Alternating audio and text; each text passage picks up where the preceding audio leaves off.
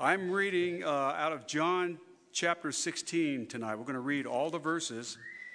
I'm reading out of the New King James. I guess the overhead will be in the ESV. And most of these words are in red, so it's Jesus' words. So let's start in chapter 16 of John, and we'll go all the way through to the end in verse 33. These things I have spoken to you, that you should not be made to stumble. They will put you out of the synagogue. Yes, the time is coming that whoever kills you will think that he offers God service. And these things they will do to you because they have not known the Father nor me. But these things I have told you, and when the time comes, you may remember that I told you them. And these things I do not say to you at the beginning, because I was with you. But now I go to him who sent me, and none of you ask me, where are you going?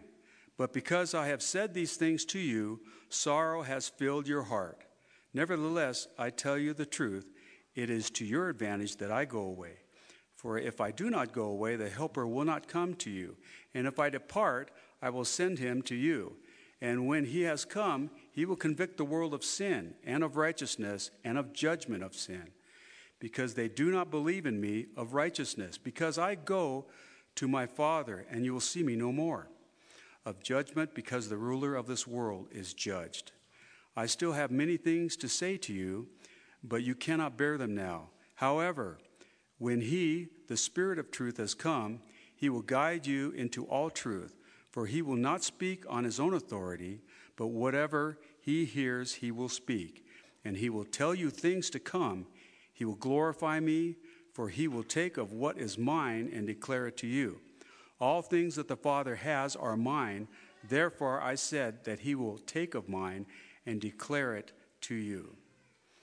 A little while, and you will not see me. And again, a little while, you will not see me, because I go to the Father. Then some of his disciples said among themselves, what is this that he says to us? A little while, and you will not see me. And again, a little while, and you will see me. And because I go to the Father.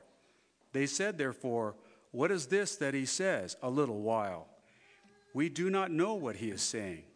Now Jesus knew that they desired to ask him. And he said to them, are you inquiring among yourselves about what I said? A little while, and you will not see me, and again, a little while, and you will see me.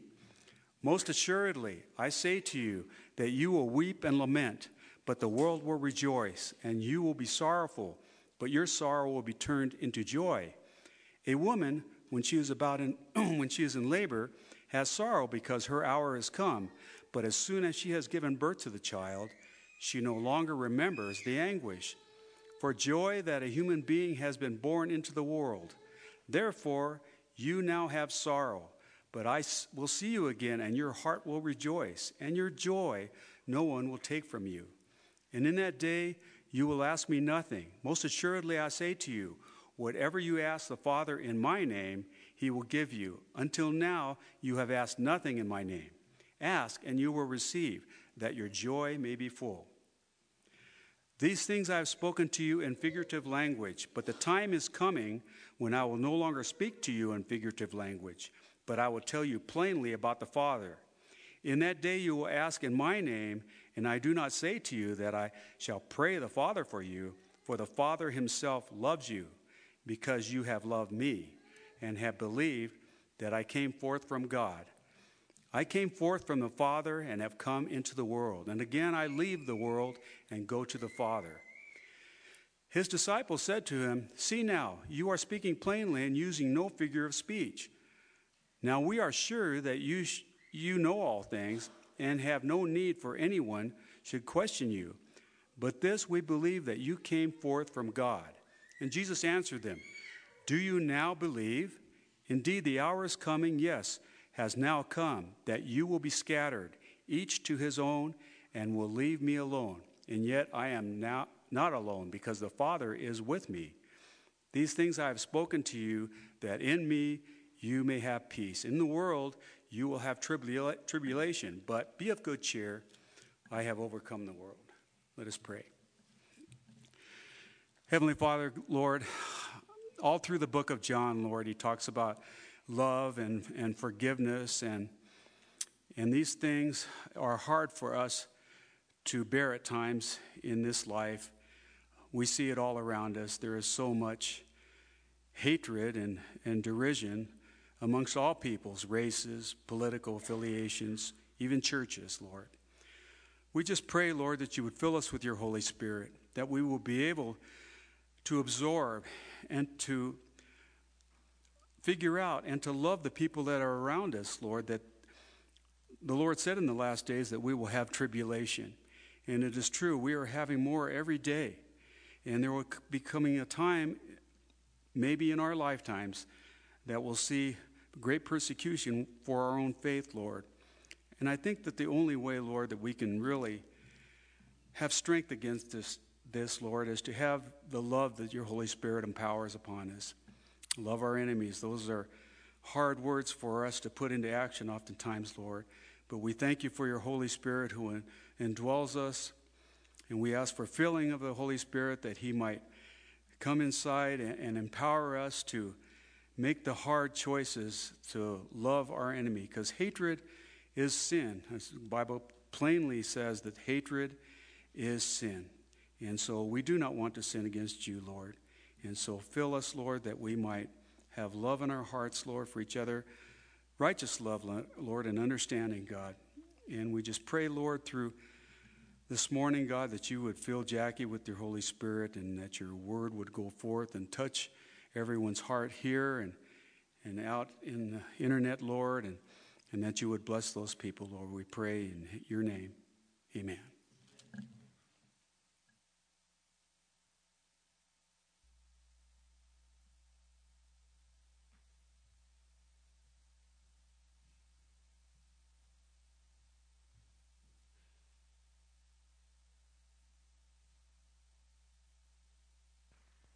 Jerry wants to know how I do it. I take everything else off my iPad, so there's nothing that can pop up.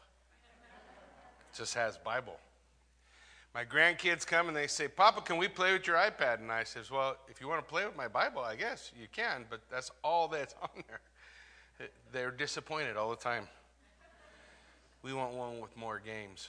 So today, as we look in John 16, we're going to pick it up in verse 16 to 33. And Jesus is we're still on that evening, right? Well, I told you 5 chapters. We're going to deal with the final evening leading up to the crucifixion. And as we continue, Jesus is telling them things that are making them feel just like the last song we sang. There's a line in that last song that talks about, I lost myself. I'm terrible. Alzheimer's is coming. But that God knows where all my pieces are. And so Jesus is telling them, I'm leaving, and he has totally took their wheelbarrow and dumped it out on the ground. While they're walking from the upper room down into the Kidron Valley up on the Mount of Olives, which is not a long walk. So as they're passing the way, basically as you read, from 13 through 18, you're going to, in that amount of time, you would have finished. You're at Gethsemane. So as they're going on their way, Jesus has dumped out all of this. I'm leaving and I'm going and don't worry, I'm not gonna leave you orphans. I'm gonna give you a helper, and all of these things have totally shanghaied their day. Anybody ever had a day shanghaied? Like you thought it was going to be a certain way, and then it didn't go that way? So as we look here at the beginning, at these first few verses, we're going to see a problem of understanding. The disciples don't have the language, and they don't really understand what's going on. Last Friday, I got a call that they needed me to come by and sign a check, so I came by and signed a check, and the kids were all getting ready to go to youth retreat. And Mark was in his office. He had 2 of Josh's 2 little boys in there with him. And I walked in, and his youngest looks up at me and says, "Why are you so fat?"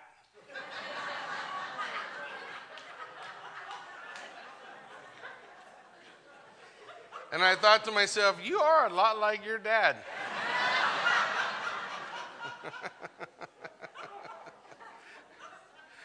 It was funny, but as I looked at it, you know, I understand that he is, we like to say things like, oh, children, they just speak purity. Maybe. I don't know if I'm willing to go that far yet. But I do know that they don't always understand what you should or what you shouldn't say, right? And we see the same thing going on with the disciples. And here's what I want you to understand. The same thing is happening with you. I don't care how old you are. So as soon as we have somebody in here who has never said the wrong thing or done the wrong thing, y'all can tell me all about it. But last I checked, we're all guilty. We're just like the disciples. We do the same boneheaded things. We struggle day in and day out, which is one of the reasons why God challenges us to learn to live with grace for one another. The same grace he extends to us, right? So as we look at John 16, he says, a little while you'll see me no longer, and again a little while and you will see me. So some of his disciples said to one another, what? I know there's a lot more words than that, but that's basically what they say. Oh, right? Don't you see it? I mean, what does he mean? A little while and you'll not see me, and a little while and you will see me, because I am going to the Father. Which means what? They're confused. Because part of their whole world, in John chapter 13, right, they heard that Peter's going to deny Jesus. And there's a betrayer in their midst. And as every step they've taken, there's been a little bit more bad news, a little bit more challenging things laid out from Christ to his disciples. And every step they are meeting in this last 24 hours, the disciples are meeting who they really are. And the sooner we can all do that, the sooner we can all get past all this. Who are you really? There is our self-perception, right? And then there is reality. And sometimes it'll be a 3-year-old who will give you your reality.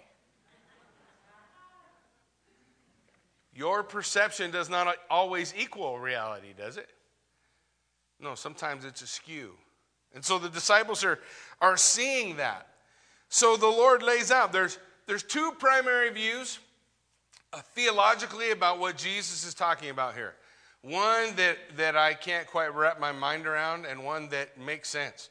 Usually when that happens, I figure that people much smarter than I just like to make things more complicated. So the 2 views are, Jesus is saying, in a moment I'm going to die, less than 24 hours, and you're not going to see me anymore.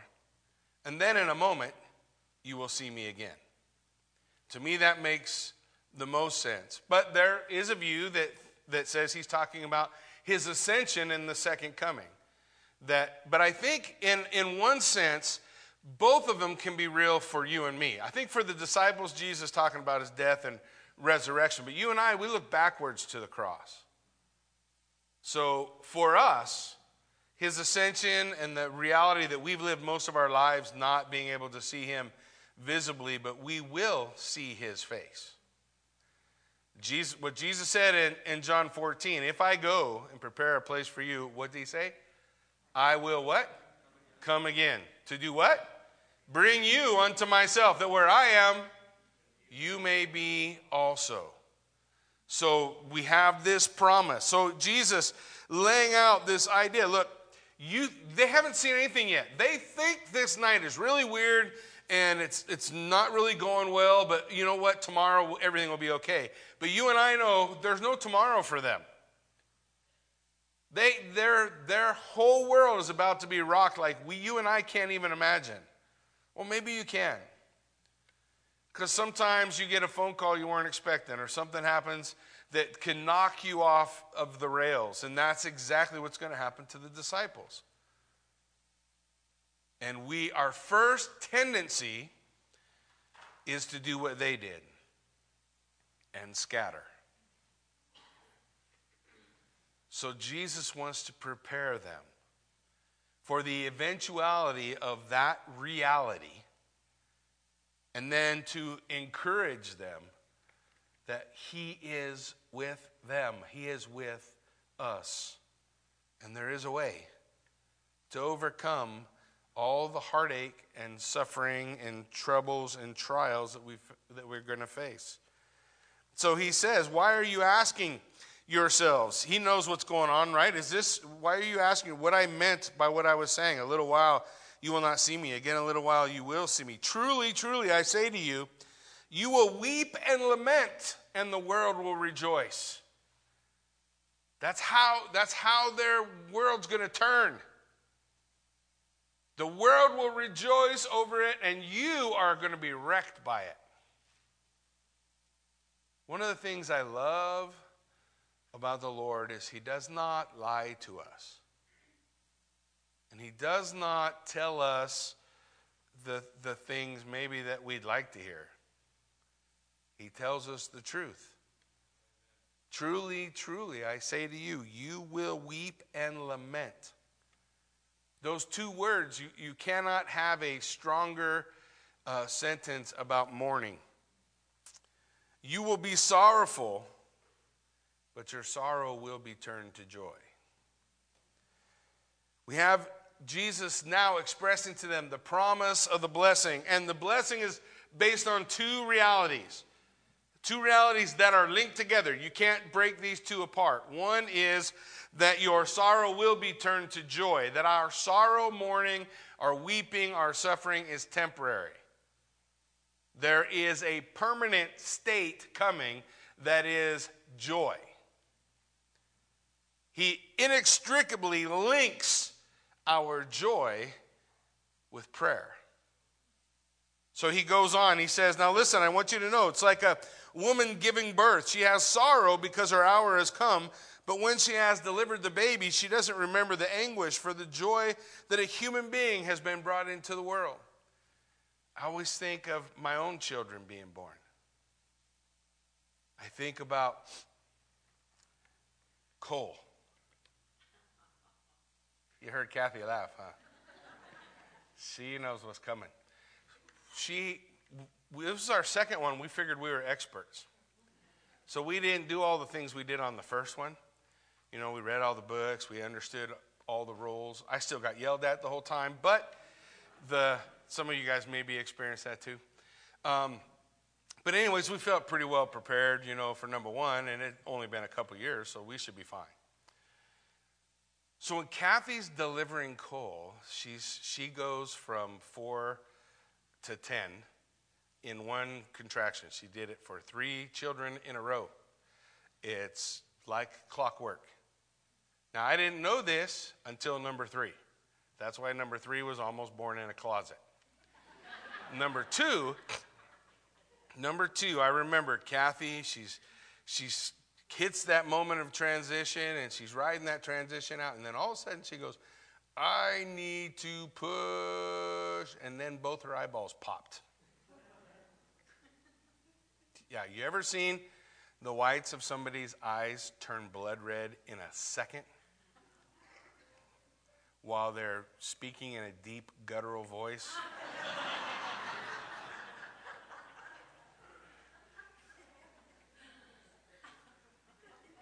So I almost tripped the doctor backing away. I was looking for where I was supposed to run, how this was supposed to work out. I'm not sure what just happened, but that didn't happen the first time. And a couple of minutes later, Cole is born, and Cole is laying on his mother. And I never thought about all that stuff. Kathy was not crying or moaning. She was cooing and holding her baby, and it was beautiful. And that's what the Lord is talking about. That picture, that illustration, it's a metaphor for suffering and joy. That we will go through suffering is something that Jesus is proclaiming to his disciples right then and to all of us today. We will go through suffering. Has anyone in the building gone through this life and not suffered yet? So we have nobody who has escaped without suffering, which means what Jesus said is true. But here's the other part. One day, all our suffering will be turned to joy. We don't experience that yet. Maybe little glimpses we get. I think the disciples get a little glimpse when Jesus rises from the dead, right? But it's a little glimpse. Why? Because he's going to go again. Are you tracking with me? There's a day, Jesus promises in the book of Revelation, he says to you and I, see, I am making all things new. That's not some things, a few things, all things. All your tears, all your suffering, all your pain, he is going to turn it. That is a great hope. And so Jesus illustrates this with the metaphor of a woman in labor, in delivery. But once she's delivered the baby, she doesn't remember the anguish for joy that a human being has come. So Jesus says, also you have sorrow now, but I will see you again, and your hearts will rejoice, and no one will take your joy from you. Now he's going to talk to us about that. The reality of our joy being linked to our ability to speak to the Father. Look what he says as he continues this idea. He's going to challenge us to pray. In that day you will ask nothing of me. Truly, truly, I say, whatever you ask the Father in my name, he will give you. So Jesus is saying, I'm not going to be here. So right now, when the disciples need something, they just talk to Jesus. Hey, Jesus, can we get something to eat? Or can we stop, spend a long day? Is this a good place? Should we sleep under the tree tonight? They had normal communication with Jesus. But Jesus is saying, I'm going away. And he's inviting them to enjoy that with the Father, even though he's not going to be there. A relationship with God opens up for the disciples. Let me say it this way. A relationship with the Father opens up for the disciples they had never had before. They had a unique relationship with Christ as they walk with Christ, right? Do you think about it as the day-to-day, the things that the Bible doesn't even tell us about, the conversations that they had, the questions that they asked? And the invitation is being laid out from Jesus that they can pray to the Father like asking him for things. That they are able to go to him. Listen, James 5:13 says this, is anyone among you suffering? Is anyone among you suffering?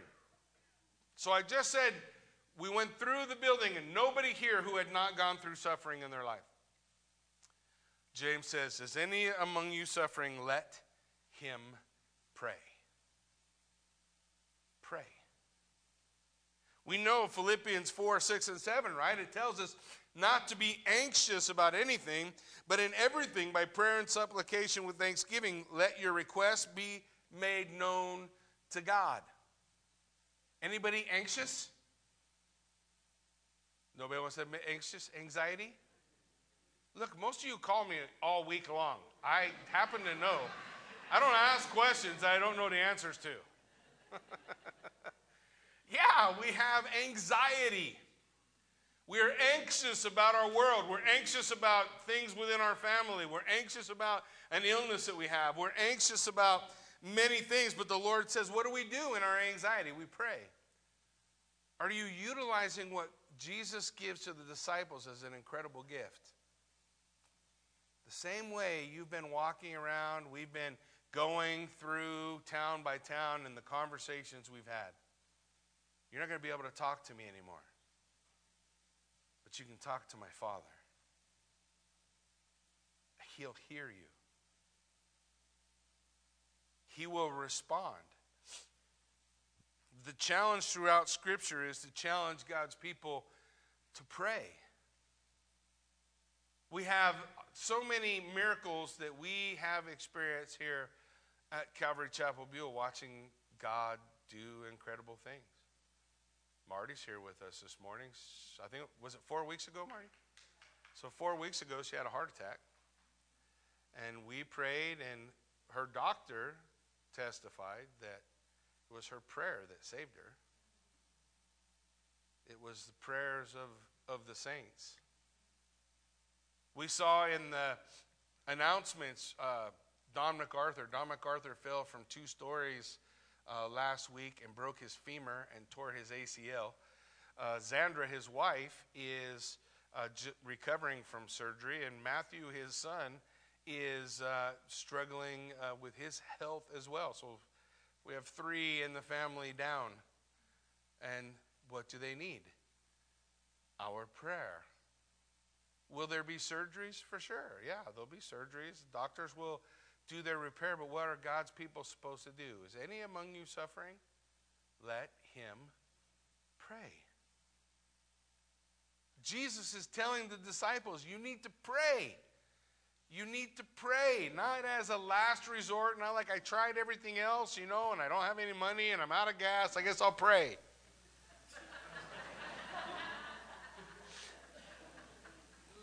But that we would seek him.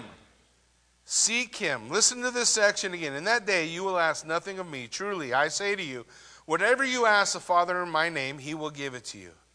Until now you have asked nothing in my name. Ask and you will receive, that your joy, what did he say? May be full. You see that he links joy, the blessing of joy, and fullness of joy with God's people praying. Praying. And we need to be a people of prayer. There's 4 things he links with this when he talks about the things that are, what God has provided for us in prayer, bringing our requests before the Father. 4 things. 1, he talks about his absence. In that day, you will ask nothing of me. He's not going to be standing there anymore. So it's the absence of Christ. But the second thing is, it's in his authority, according to his character. The authority of Christ. Whatever you ask the Father in my name, according to my character. What lines up with who Christ is. That's how we're supposed to pray. I challenge people all the time. I don't think I'm a mystic. I think I'm a pragmatist, which maybe is bad. I don't know. But I have a tendency to be practical. And the practical thing is the Word of God says that if you love God with all your heart, he will put into your heart desires. You love the Lord with all your heart, he will give you the desires of your heart. That does not mean my desire is for a new car, or a new house, or that my wife would change, or my husband would become the man of my dreams. That's not the desires unless you love the Lord your God with all your heart. If you love the law of the Lord, he repeats in Psalms, the Lord will give you the desires of your heart. How can I trust my own desire, my prayers, the things I want? How can I trust them if I'm not connected to the Lord? I'm not connected to him through his word. I'm not connected to him in love with him. I can trust my desires when that is true. Does that make sense? I can trust my desire because I love him. Because I love his word. Then I can trust my desire, and I pray in his name. And he says, my Father will do it. My Father will do it. He gives us an assurance of answered prayer. Jesus is saying, look, on the basis of the atoning work that he's about to accomplish for them on the cross, they are able to approach God, and God will answer their prayers. That's a pretty amazing promise that Jesus is laying out for them.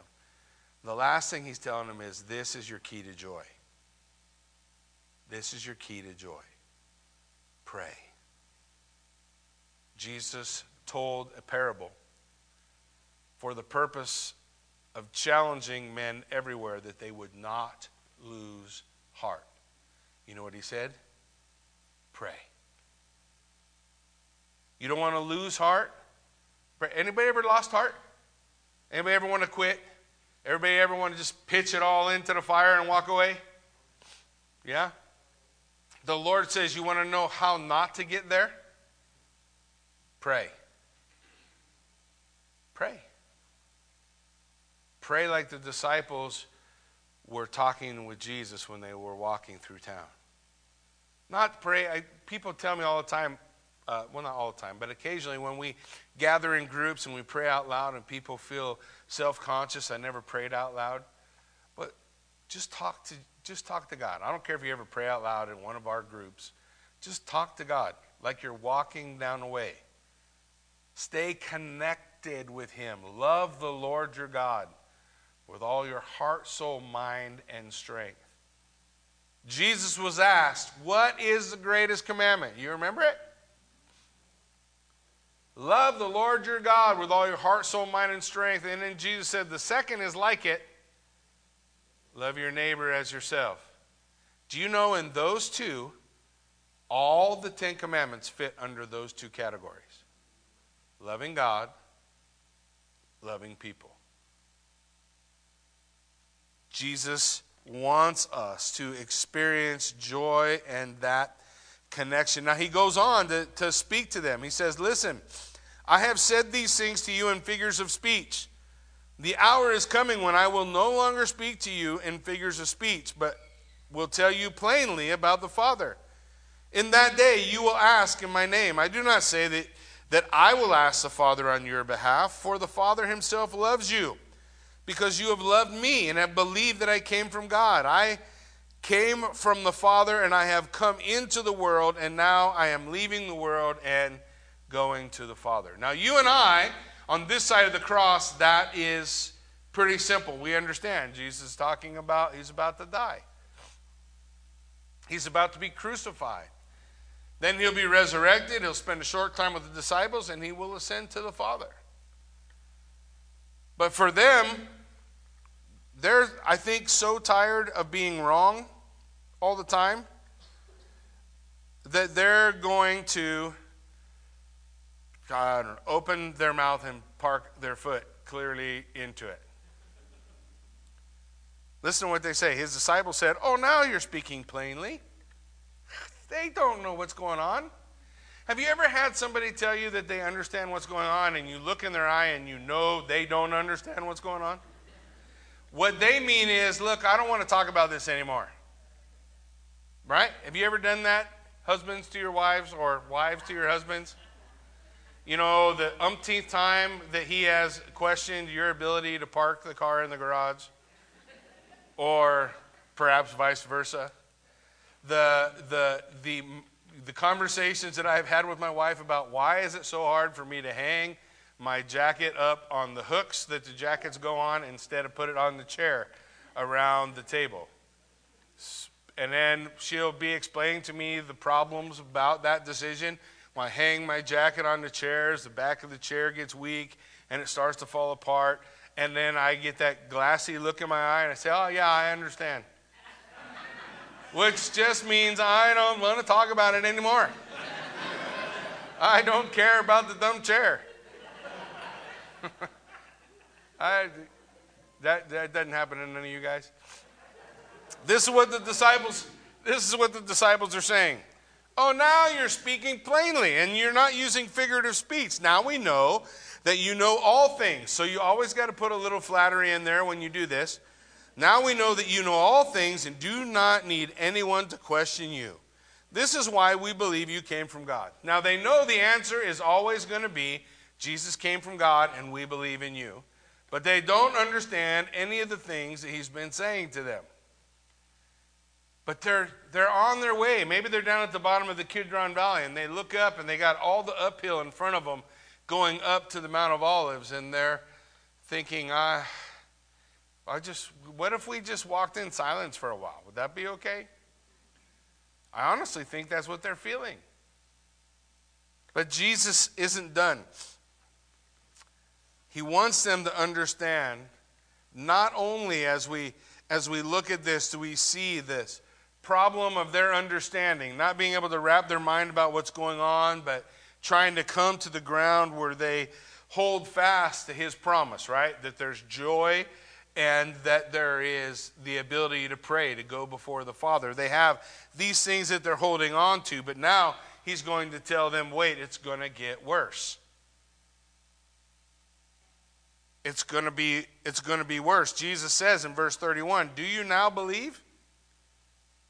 Behold, the hour is coming, indeed has come, when you all will be scattered,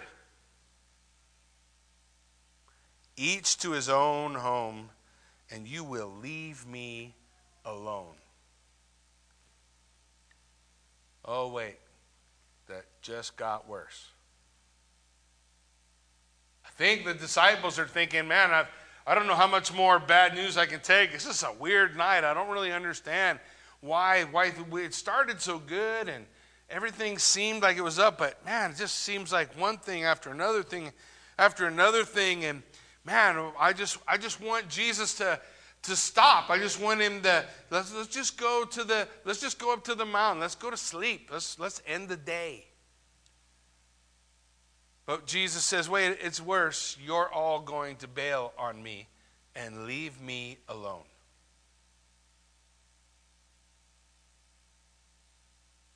There's not one that will still be there. So far this night, a betrayer has been announced. Judas was sent about his business.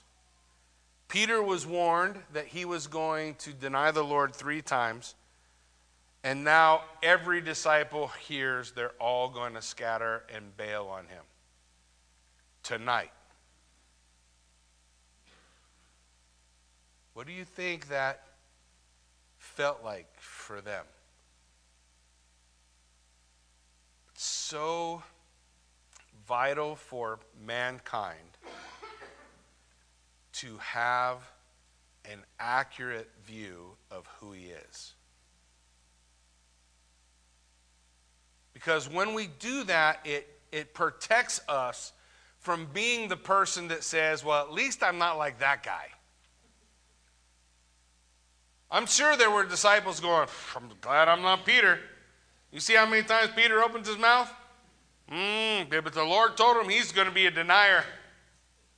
That's right. But I ain't Peter. Just in case, you're all going to cut and run. You're all going to leave me tonight. He lays that out before them, the peril of the cross. In Matthew 26:56, it says, but all this has taken place that the scriptures of the prophets might be fulfilled. Then all the disciples left him and fled. Zechariah 13:7 says, awake, O sword, against my shepherd, against the man who stands next to me, declares the Lord of hosts, Yahweh Sabaoth. Strike the shepherd, and the sheep will be scattered. I will turn my hand against the little ones. Strike my shepherd, and the sheep will scatter. But Jesus is not finished. He wants them to understand he's okay. He says, yet I am not alone, for the Father is with me. So he's talking about the peril of the cross. You're all going to scatter, but I'm not alone. All throughout Scripture, through the most difficult circumstances that men will face, the challenge of Scripture, the answer to that suffering, that time of tribulation, that difficulty is always the presence of God, not the deliverance. Now, that doesn't mean the Lord never delivers. He does. We can read stories about God's deliverance all throughout the Old Testament, right? The Lord is able to deliver. But his promise is not always deliverance. His promise is his presence. Yea, though I walk through the valley of the shadow of death, I will fear no evil, because you are with me. It's his presence. And so Jesus is declaring the same reality. Look, I'm not alone, for the Father is with me. So he's got the peril of the cross, but the presence of the Father. And then he says, I have said these things to you. I'm telling you all these things this night that you're never going to forget. I have told you these things that in me you may have peace. I'm telling you this so you can have peace. What do they have right now? They got anxiety. They got stress. They got a lot of things. But Jesus is telling them this so that they may have peace. I have said these things to you. What's he saying? In me is peace. What's the next part of the verse? In the world you will have tribulation. Two categories he lays out for us. One of peace, one of tribulation. As Michelle was singing that song as we were worshiping earlier, she quoted Isaiah 26:3. Do you know what it says?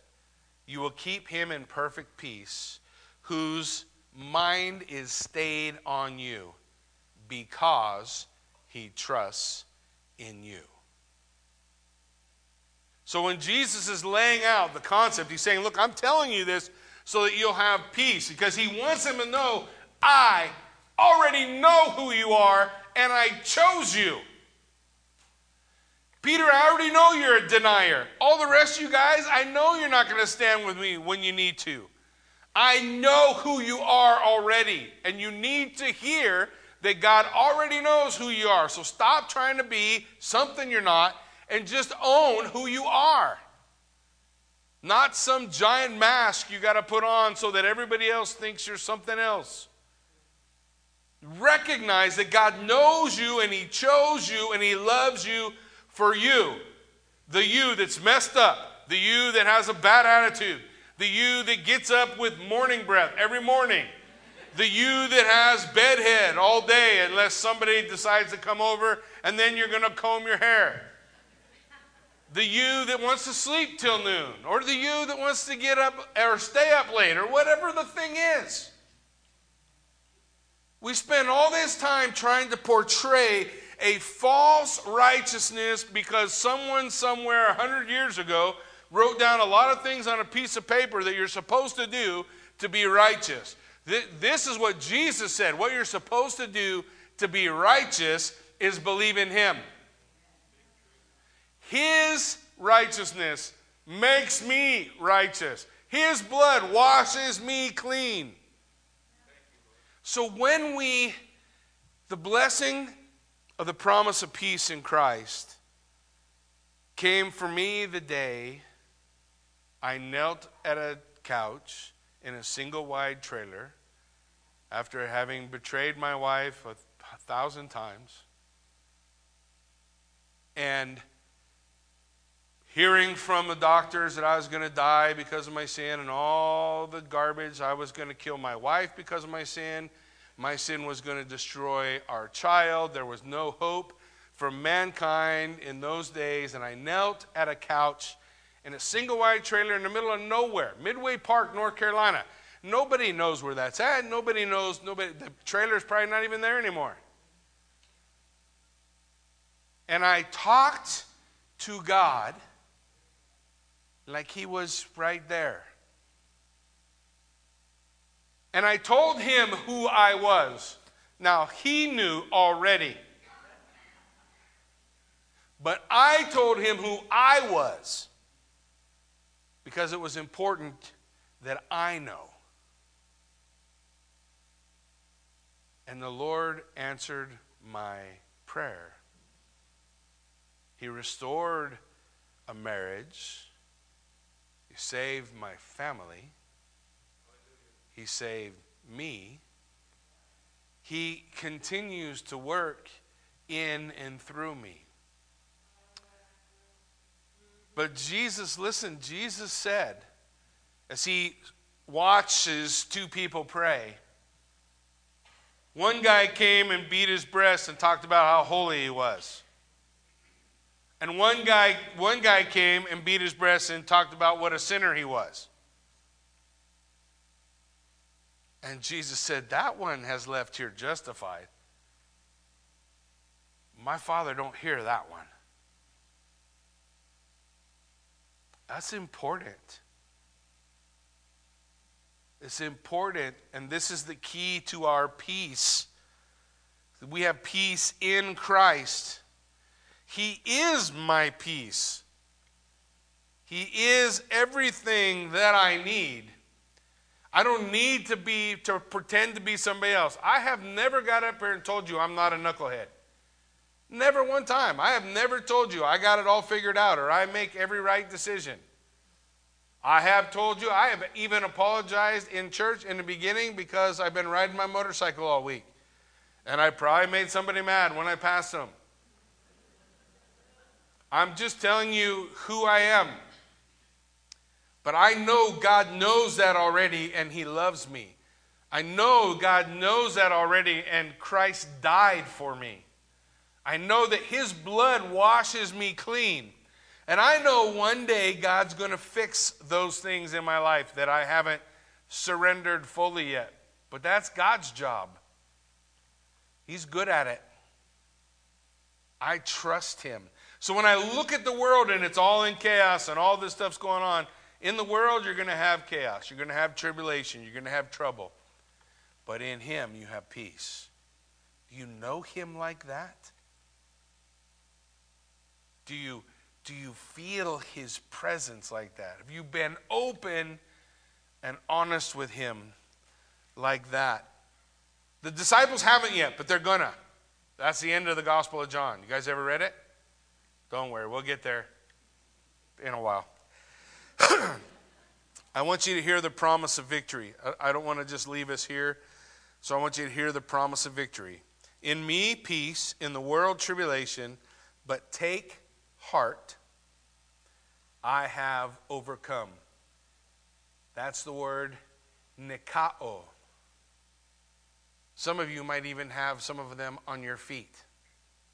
Nike means victory. I have conquered. I have overcome. Here's what Jesus is telling them. He's saying, look, I want you guys to take heart. You don't know yet. I know I'm scaring you, and I've told you all these things before they happen so that you'll know that I understand that they're coming. But listen, I want you to know, in me you'll have peace. In the world you'll have tribulation. But be of good cheer. Take heart, for I have beat this world. He has won. Victory is assured. He has brought the benefit. He wants us to take heart. Who is the overcomer? 1 John 5, 4 and 5. For everyone who has been born of God overcomes the world. Who is the overcomer? The believer. Anybody who has placed their faith and trust in Christ is an overcomer. That should make you feel encouraged. And this is the victory that has overcome the world. Our faith. That's what John is writing in 1 John 5, 4. Who is it that overcomes the world except the one who believes Jesus is the Son of God? This is the overcomer. The Lord is saying, take heart, I have overcome. Because He has overcome, you and I can become overcomers. We don't just stay in that place where I have an accurate view and understanding of who I am. Because the Lord not only knows who you are, He also knows who you can be. And He will give you victory. In Revelation chapter 2 and 3, 7 letters to 7 churches all have a proclamation to believers. They go like this. To the one who overcomes. We talked about who that is, right? Who is the conqueror? Who is the overcomer? The believer. These are letters to churches. He's saying, to the one who conquers, I will grant to eat of the tree of life, which is in the paradise of God. To the overcomer, the one who conquers, will not be hurt by the second death. To the one who conquers, I will give some of the hidden manna, and I will give him a white stone, new start, with a new name written on the stone that no one knows except the one who receives it. To the one who conquers, the overcomer, who keeps my works to the end, to him I will give authority over the nations. To the one who conquers, he will be clothed in white garments, and I will never blot his name out of the book of life. I will confess him before my Father and before the angels. To the one who overcomes, the conqueror, I will make him a pillar in the temple of my God. The one who conquers, I will grant him to sit with me on my throne, as I also conquered and sat down with my Father on his throne. To the overcomer. So since this world brings affliction and suffering and pain, here are 4 things I want you to remember. The Holy Spirit is come. He is our comforter, our counselor, and an ever-present help in times of trouble. Number 2, God will turn our sorrow to joy. Failure is not final or fatal. Failure is not final or fatal. Our sorrow will become joy. Number 3, God answers prayer. We have access before the throne of grace. And last, his peace is ours in Christ. Ephesians 2:14 says, for he himself is our peace, who has made us all one and has broken down in his flesh the dividing wall of hostility. Jesus has taken down the things that divide. He makes us one, and he brings peace. Amen? Why don't you stand with me? Let's pray.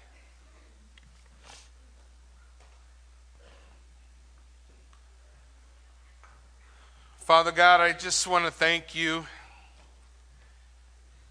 for the time we can spend in your word, and that we can be challenged by your word, and that your word will do a perfect work in us.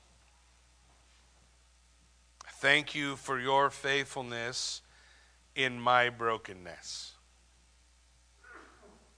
I thank you for your righteousness in my wretchedness.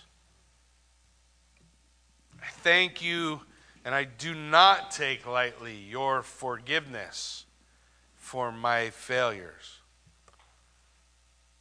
But I also know your mercies are new every morning.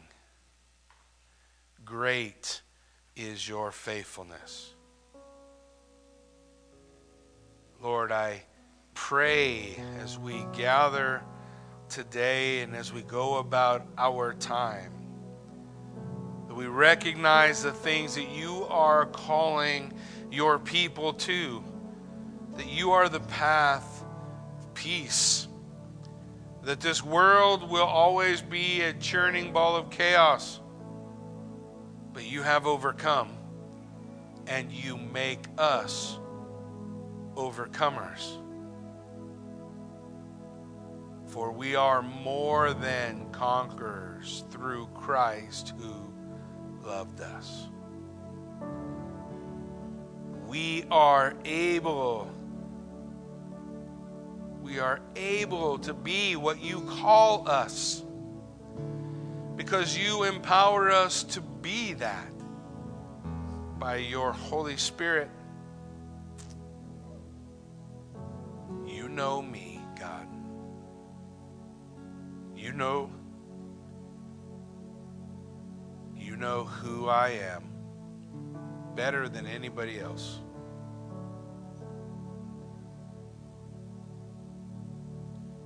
And you love me still.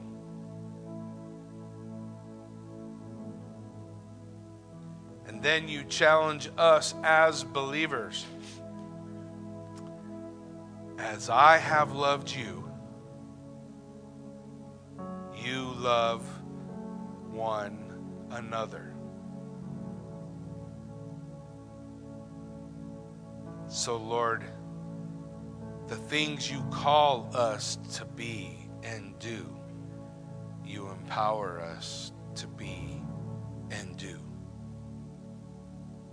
God, may we surrender our pride. May we walk out into the ash heap in our sackcloth and dump it on our heads. Because a people covered with sackcloth and ashes can't tell who's wealthy or poor, who's pretty or ugly. We all look the same in the ash heap. Lord, your word declares if you humble yourself in the sight of the Lord, he will lift you up.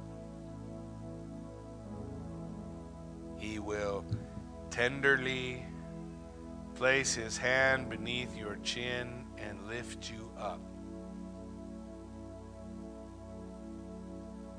With one wipe of his hand, all the ash, all the dirt, all the grime falls to the ground because it can't stick if he says it can't. He throws this blazing white robe around you.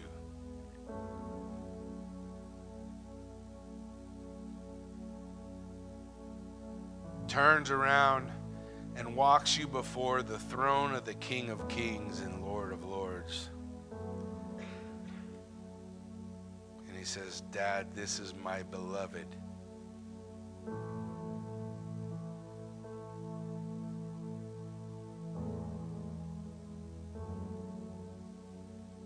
He calls us to be and do for his glory.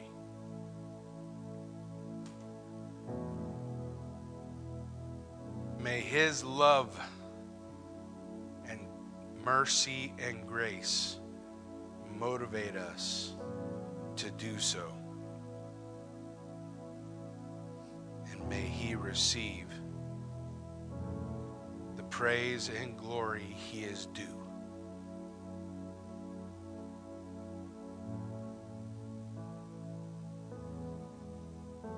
We put this time in your hands. Our great God and Savior. In Jesus' name we pray. Amen.